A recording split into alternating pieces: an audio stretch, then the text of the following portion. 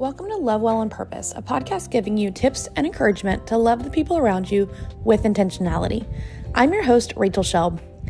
This month, we are talking about grief and my personal perspectives on grief and my grief journeys. And today, I want to talk to you about 4 Bible verses that have been incredibly comforting and helpful to me as I have walked through grief, and I find that they tend to be comforting verses to share with other people as well. Let's get to it. I believe the Bible is a powerful tool to reveal God's character to us and also a place to find truth and comfort. I've had the privilege of having a personal relationship with God and studying God's Word on my own for several decades now, and I learn more about who God is every time I open up His Word. I also find, though, that there are specific verses or passages that I return to time after time when I need hope, truth, and comfort. In fact, if you looked in my Bible, you would see countless verses that are underlined, but you would also see some passages and pages that are super worn, as well as some dates on the side of certain passages that I've listed, and maybe with 1 or 2 words of a prayer or things going on in my life. And then you'll also likely see another date with other things underneath it where God has answered those prayers and answered those requests, or just provided peace for me in the middle of it. Scripture is an excellent source of encouragement when I'm walking through a new grief journey or during the days when grief just hits extra hard. When I don't know what else to do or say, I open up my Bible and listen to scripture songs, and I find it brings me immense peace. One of my favorite albums to listen to is by New Hope Oahu, and it's their album titled Scripture Songs. I'll link it in my show notes. As grief supporters, we have to be mindful not to offer a Bible verse as a quick fix Band-Aid, but instead offer it with love as an encouragement to continue the hard work of grieving, knowing that God is with us. These 4 verses that I'm about to share are the ones I regularly cling to during challenging grief moments and journeys, and I hope they encourage you and that you can use it to encourage others as well.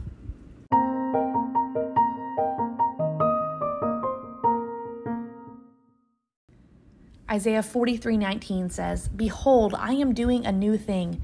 Now it springs forth. Do you not perceive it? I will make a way in the wilderness and rivers in the desert." This is the Lord speaking, and He's making this promise to the Israelites. So it's not a promise that I can specifically claim as my own, but I do think it's still applicable to me and to us because it's a reminder to me that God is capable. He is capable of making a way in the wilderness. He is capable of randomly creating a river and making it pop up in the desert. And if He is capable of those things, then He is capable of protecting me, watching over me, and leading me as I go through grief situations or just face unknown circumstances. Another verse I find incredibly comforting, specifically for grief, is Psalm 34:18. It says, "The Lord is near to the brokenhearted and saves the crushed in spirit." Now, a word picture that always pops in my head with this is when you look in the original language, that word for brokenhearted means crushed, but then crushed in that verse means crushed up like fine powder. And what I always think of is the crushed up crumbs underneath my child's car seat. Inevitably, it's crushed and almost beyond recognition.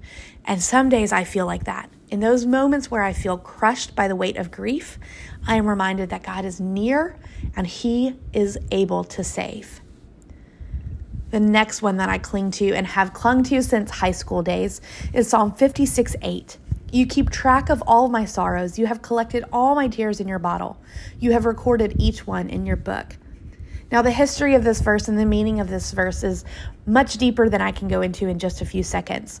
But the reminder is that God is collecting and seeing and taking note of every tear I cry, even the ones I cry when I'm locked in my bathroom away from the kids, or when I have cried into my pillow at night, or whatever the case may be.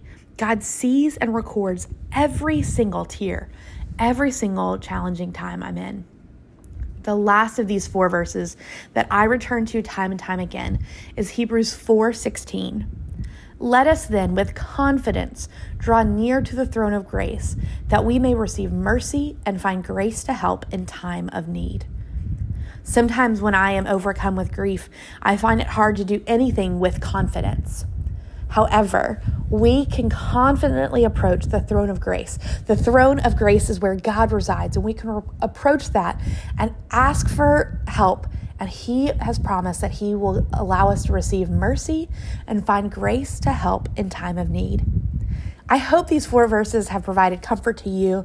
If you're not already familiar with them, I hope that there are ones that you will write out on note cards and put where you need that reminder or underline in your Bible and return to. I hope you find them as comforting as I have, but more importantly, I hope that you will share these verses with someone you know who may need some extra encouragement today.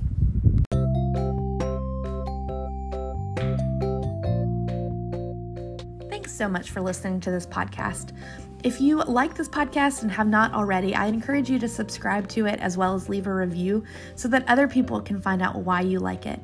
Additionally, if you would share it with someone who might need the encouragement of these verses, I would be grateful.